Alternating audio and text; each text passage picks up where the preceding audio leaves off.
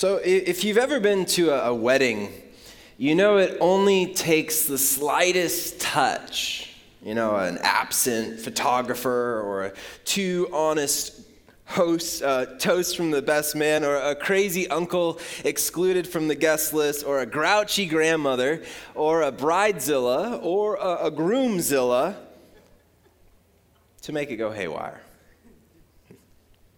The most elegant and cultured and spiritual event can turn upside down in a matter of seconds. Here's what I mean. Username BeachBabe808Love writes, "A few years ago, my cousin got married, and the stepsister of the groom, who wasn't asked to be a bridesmaid, turned up on the day of in a floor-length gown, almost the exact same color as the real bridesmaid dresses. She added to it an enormous feathered hat to a fairly small, casual daytime ceremony and proceeded to wipe her armpits in the middle of the vows with deodorant wipes in the front row, in full view of the wedding video being filmed." Ben Affleck is an okay actor posts, "Big wedding, about 500 people, all the bride's doing. She wanted the huge $70,000 wedding. I was a groomsman. Pre-wedding, the groom is nervous as HE double hockey sticks. All these people, it has to be perfect. This is her dream wedding, yada, yada, yada. So at some point, the whiskey gets pulled out. It went from a calm the nerves few shots to a he's just about finished the bottle. We give him water, get him in the shower and redressed. It's go time. Midway through her vows, he spews all down the front of her dress. It was horrible, but they're going on 8 years strong. According to CaliBaby_Pookie Bear 4459069, I caught on fire at my own wedding. We were walking the tables, greeting our guests, and my dress grazed a candle.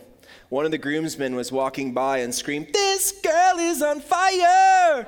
So my husband, a few guests, and the observant groomsmen were all slapping at the back of my dress to put me out. After they put out the fire on my dress, my sister whipped out garment tape and rearranged the back of my skirt so that none of the melted black tulle was visible, and we kept on celebrating." And lastly, from username Shaquille Oatmeal, went to a coworker's wedding. The groom had planned to sing a song to his new wife and have fireworks launch as he was singing the last note. Well, the last note came, but the fireworks did not. He held that last note out for a good 10 seconds longer before he finally yelled, fill in the blank, and threw the mic down and ran to go fight the fireworks guy. No fists were thrown, but somebody did end up in the lake. The party kind of broke up after that. Now, while it might not seem all that big of a deal compared to deodorant wipes and wedding dresses ablaze and near fistfights, the Gospel of John records what might be one of the biggest wedding fails of the ancient world. And it just so happens that Jesus is at the middle of it. He's not far from where he grew up. It's only 8 miles away. The view of Cana, though, is marked by the greens and the browns of shrubs and soil. White limestone cuts up from the earth. The vast blue of the open sky fades to a burgundy wine, to a charcoal black, to a canary yellow, as the wedding festivities stretch out for days, even up to a week. There must be the sound of jubilation, tambourines and stringed instruments resounding from the rural village, for the miracle of two becoming one has occurred. Perhaps today we've lost sight of the miracle of weddings, the miracle of two becoming one. Instead, we focus so intently on producing it to look like Pinterest. Centerpieces, props, decor, flowers, cakes, balloons, ice sculptures, guest books, reclaimed wood, anything. And we doctor the photos. We trash the ones where we've got food in our teeth and looked half-baked. And we add filters to do away with the beauty of wrinkles and markers of time. And you might be like, man, what did weddings ever do to you? Don't you have 2 daughters? Yes, ages 2 and 5 months. And they've always dreamed of becoming nuns. But here's my bone to pick. When it comes to weddings, we are sure, well in advance, to book the DJ, the caterer, the photographer, the videographer, the wedding planner, the day of coordinator, the officiant, because why in the world would a pastor be good enough to do it anymore? But the bartender is essential, so is the makeup artist, the hairdresser, the florist, the MC, the servers, the ushers, the parking attendant, the baker, the chauffeur, and it feels like somebody forgot to add Jesus to the guest list. To me, I guess the miracle of 2 becoming 1 feels a little less miraculous and more Pinterest. But not this wedding in Cana. Just yesterday, Jesus invited Philip and Nathanael to become his disciples. And John chapter 2 says, the next day there was a wedding celebration in the village of Cana in Galilee. Jesus' mother was there, and Jesus and his disciples were also invited to the celebration. The wine supply ran out during the festivities. According to username Reese Witherfork, the wedding celebration was in a huge room with 5 small tables with cheap dollar store plastic tablecloths and nothing else on them. The only food was a tiny sheet cake that could maybe feed 50 people. And on a long banquet table, they had 1 bowl of tuna fish salad that had been sitting out for hours with 1 small back box of crackers. Nothing to drink, nothing to eat, no plates or forks or cups, and no one to cut the cake. I ended up doing it, but the bride did look good in her dress, and she was happy. Sure, the tuna fish wedding, it might work in 2022, minimalist, low-key, simple. Yeah, but that doesn't fly in the ancient Near East, where weddings typically stretch out for days, even into a week. The whole town is invited. It would be an insult not to come, to refuse the invitation. There's nothing minimal or low-key or simple about it. And so, you're telling me here in John chapter 2, the wine ran out? Woo, dear Lord. Get this, though. The failure is on the host. Not the father of the bride in this culture, but the groom. First century catering 101, failing to provide adequately for guests brings social disgrace. In the close-knit community of Cana, such an error would never be forgotten and would haunt the newly married couple all their lives. The loss would not only mean shame and social disgrace, but also financial repercussions, since the groom had a legal responsibility in that culture to provide a suitable feast for their guests. The groom would stand to lose financially up to about half the value of the gifts that Jesus and the party have brought. So take back the blender, Jehoshaphat. We're returning the pots and pans so as to avoid disgrace. So the wedding celebration, it gets off to a disastrous start when they run out of wine. It could have been horribly embarrassing for the couple and their family. A lifetime of shame in that culture that values hospitality. It's a good thing the couple invited Jesus to their wedding. Good thing Jesus is on the guest list. Verse 3 says, the wine supply ran out during the festivities. So Jesus' mother told him, they have no more wine. What's up with Mary here? What's she getting at? I mean, is Jesus at home multiplying milk and Fruit Loops? What is she after? Maybe she's asking her son to solve the problem. Like, yeah, go find some wine. Go down to Total Wines or Bevmo and pick something up. Or maybe there's something more to her words here. Maybe something related to miracles and her son Jesus. Maybe what's true of God is true of Jesus. Our memory verse, Jeremiah 32:27. I am the Lord, the God of all the peoples of the world. Is anything too hard for me? Dear woman, that's not our problem, Jesus replied. My time has not yet come.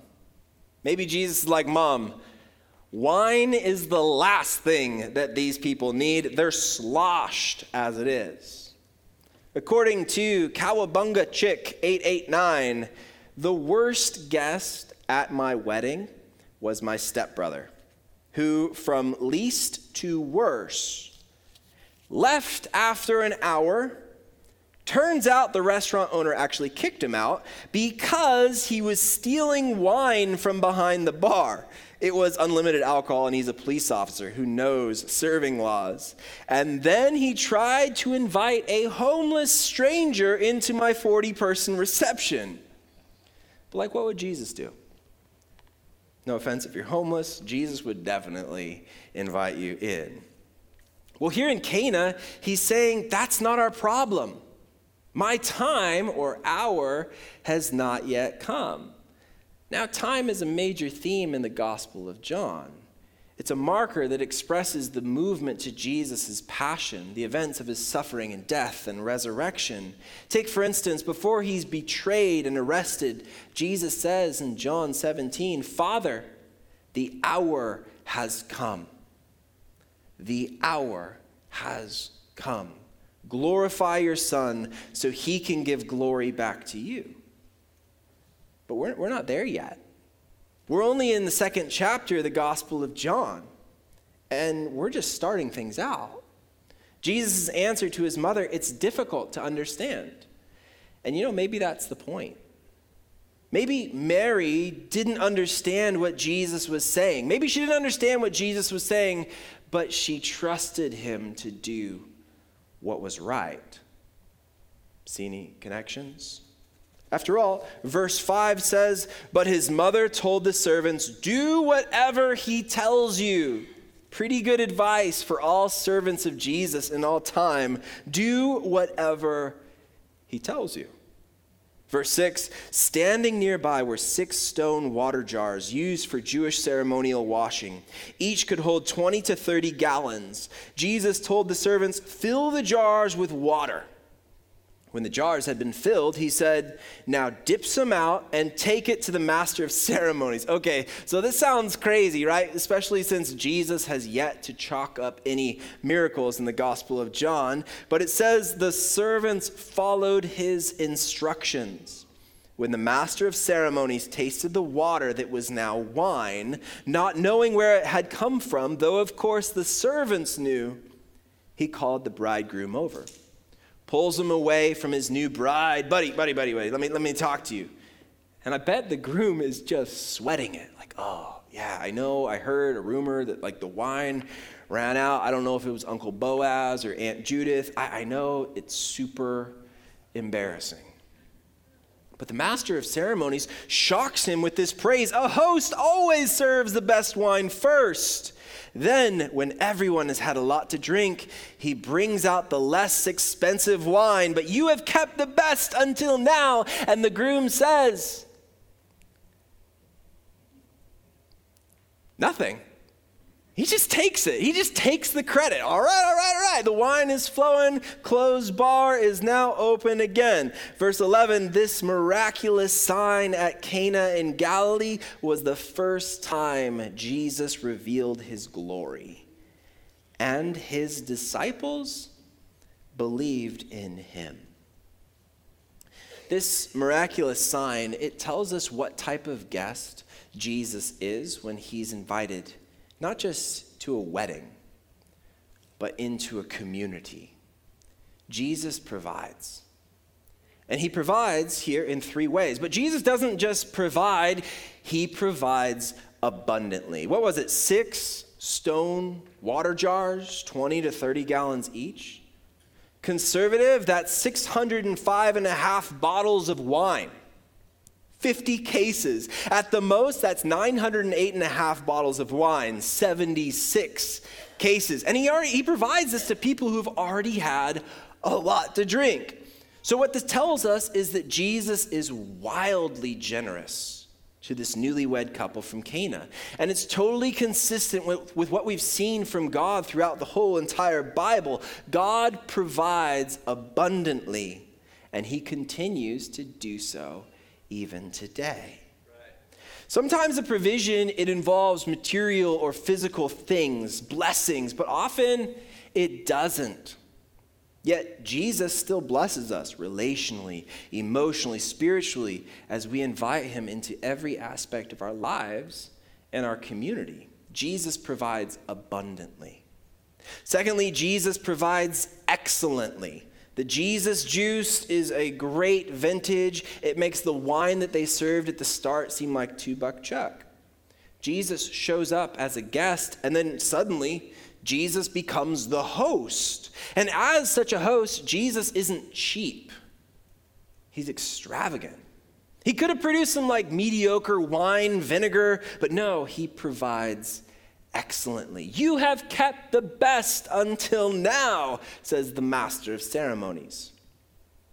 And of course, on an intertextual theological level, this relates to Jesus himself functioning as the wine, as the best kept until now. Before there were patriarchs and matriarchs and the prophets, now there is God's Son. Yet this story, you see, is layered and deep and full of mystery and intrigue, but it tells us that Jesus provides excellently. And third, Jesus provides unexpectedly. From John's gospel, we're familiar with Jesus as the Word becomes flesh, as the Good Shepherd, as the way, the truth, and the life, but we're maybe not so familiar with Jesus, the great liquor provider. There might be a lot of images that come to mind when we think of Jesus, but we probably don't think of Jesus bringing massive quantities of alcohol to a party. Jesus' wedding gift is not only abundant and excellent, but it's also unexpected. Sidebar, I should probably point out that Ephesians 5:17 says, "Don't be drunk with wine." Don't be drunk with wine or IPAs or Kentucky-style bourbon or gin and tonics or White Claws, because that will ruin your life. Don't be drunk because that will ruin your life. Instead, be filled with the Holy Spirit. Yeah. However, Ecclesiastes 9:7 says, "So go ahead. Eat your food with joy and drink your wine with a happy heart, for God approves of this." So is alcohol the devil, or is it okay in moderation? I mean, some people are allergic to it, right? They break out in handcuffs, while others... That's the joke you laugh at? Oh my gosh. You guys have been a tough crowd until now. Finally, there's a pulse. Some people break out in handcuffs while others can drink responsibly. So what do we do? Do we drink? To drink or not to drink? That is the question. Well, I think Paul actually says it best in 1 Corinthians chapter 10. "So whether you eat or drink or whatever you do, do it all for the glory of God." Whatever you do it all for the glory of God. And then catch this. "Do not cause anyone to stumble." whether Jews, Greeks, or the church of God. Even as I try to please everyone in every way, for I am not seeking my own good, but the good of many, so that they may be saved. But the story, it's not so much about alcohol. I know we've talked a lot about wine and White Claws and IPAs and Kentucky-style bourbon and all that, but it's not so much about alcohol. I get it. Jesus brought a lot of wine to a wedding, but it's not so much about alcohol. It's about Jesus. And get this, don't nod off now. In this wedding feast, Jesus is all in all. First of all, he's invited in, he's on the guest list, and then suddenly Jesus becomes, in a sense, the bridegroom, the host responsible to provide, and becomes the reason for celebrating and rejoicing. Jesus is the one who makes the wedding feast possible and necessary. Jesus is the 6 jars of water for purification for us, so that the Holy Spirit empowers us, uniting us to the Father. Jesus is the new wine, the best wine that was saved for the people to drink at the end. Why? Because he drank the vinegar and suffering of the cross. Jesus is the wedding, the marriage, the new covenant that unites God and humanity together for eternity. Jesus is all in all. You see, it's not so much about alcohol. It's about Jesus. It's not about Pinterest. It's about the miraculous. It's a story about Jesus providing abundantly, excellently, and unexpectedly. It's a story that is full of mystery and intrigue. If you've ever been to a wedding, it only takes the slightest touch to make it go haywire. It's kind of a lot like life.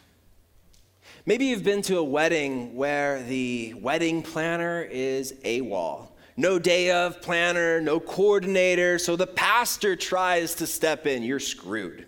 Or even worse, the bride or the groom or the future in-laws take over. Can't find the rings, the flower girl's having a meltdown, the ring bearer wet his rental tuxedo, the chairs have yet to arrive, the best man won't shut up, the cake is sagging like a lava flow, it's 100 degrees, no shade, Bridezilla is having second thoughts, and Uncle Ricky Bobby just took off his shirt. No wonder he's nicknamed the Persian Rug. If you've ever been to a wedding, you know it only takes the slightest touch to make everything go haywire. It's kind of a lot like life. But when Jesus is on the guest list, when Jesus is invited in to become host, well, that changes everything, because Jesus provides abundantly, excellently, and unexpectedly. When our lives, when they run haywire, like who is the host to set it right?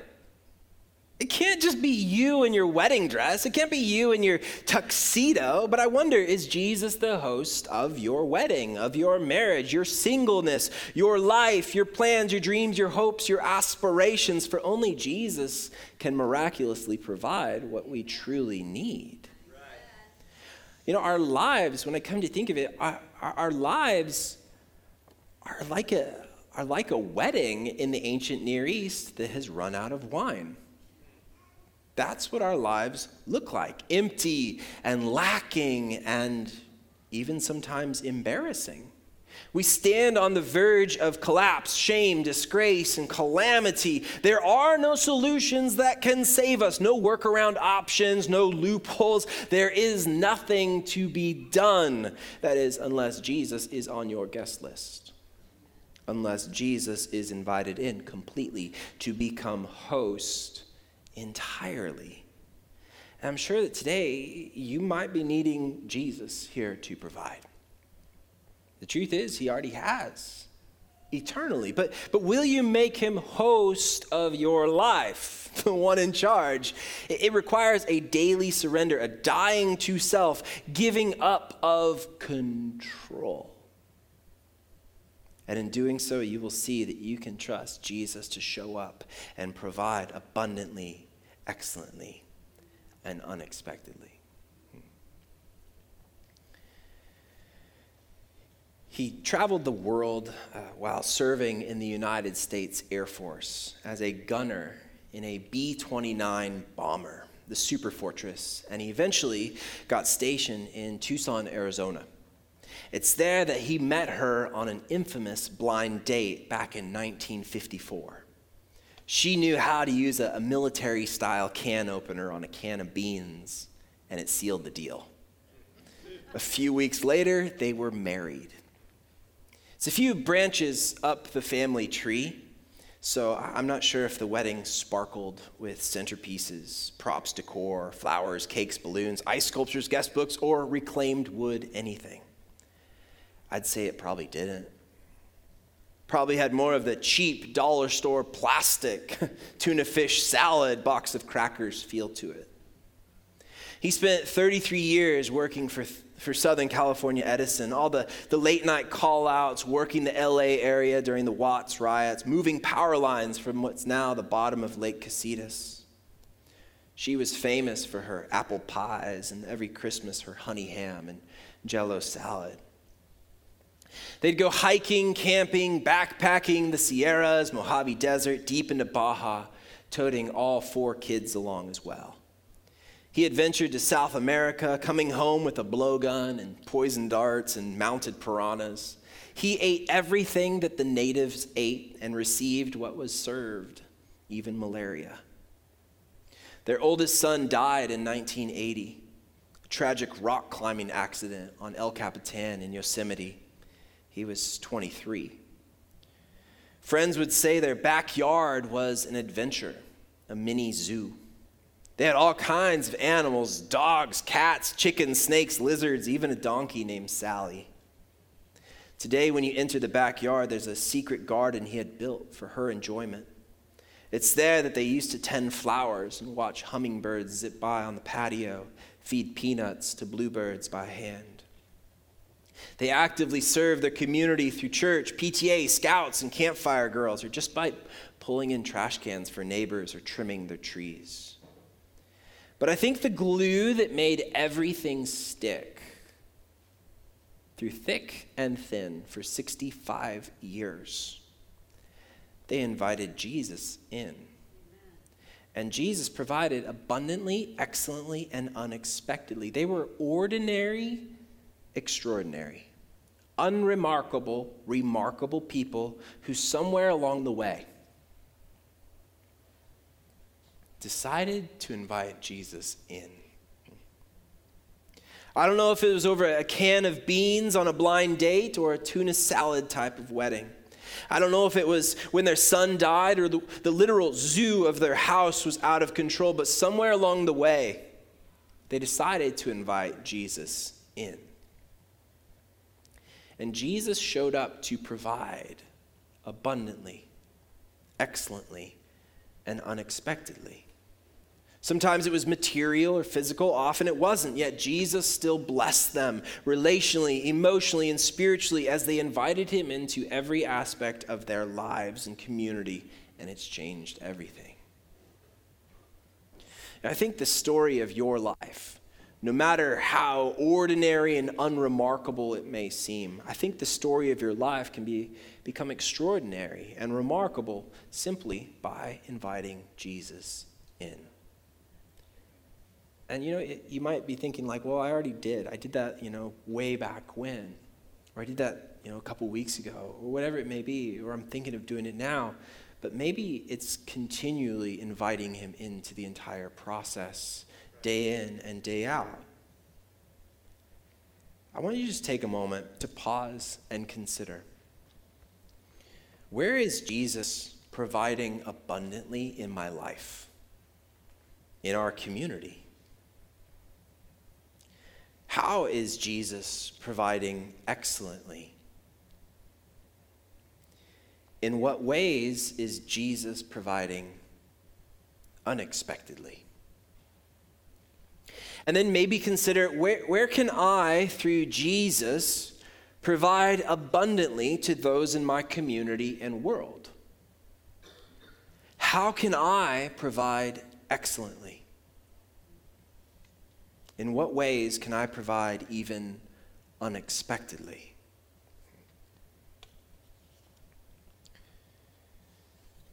You know,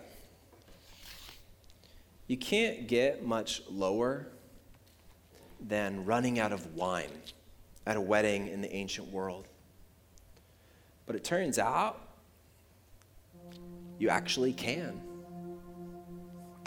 According to Nacho Cheese Flava 007, went to a wedding which I had to travel for.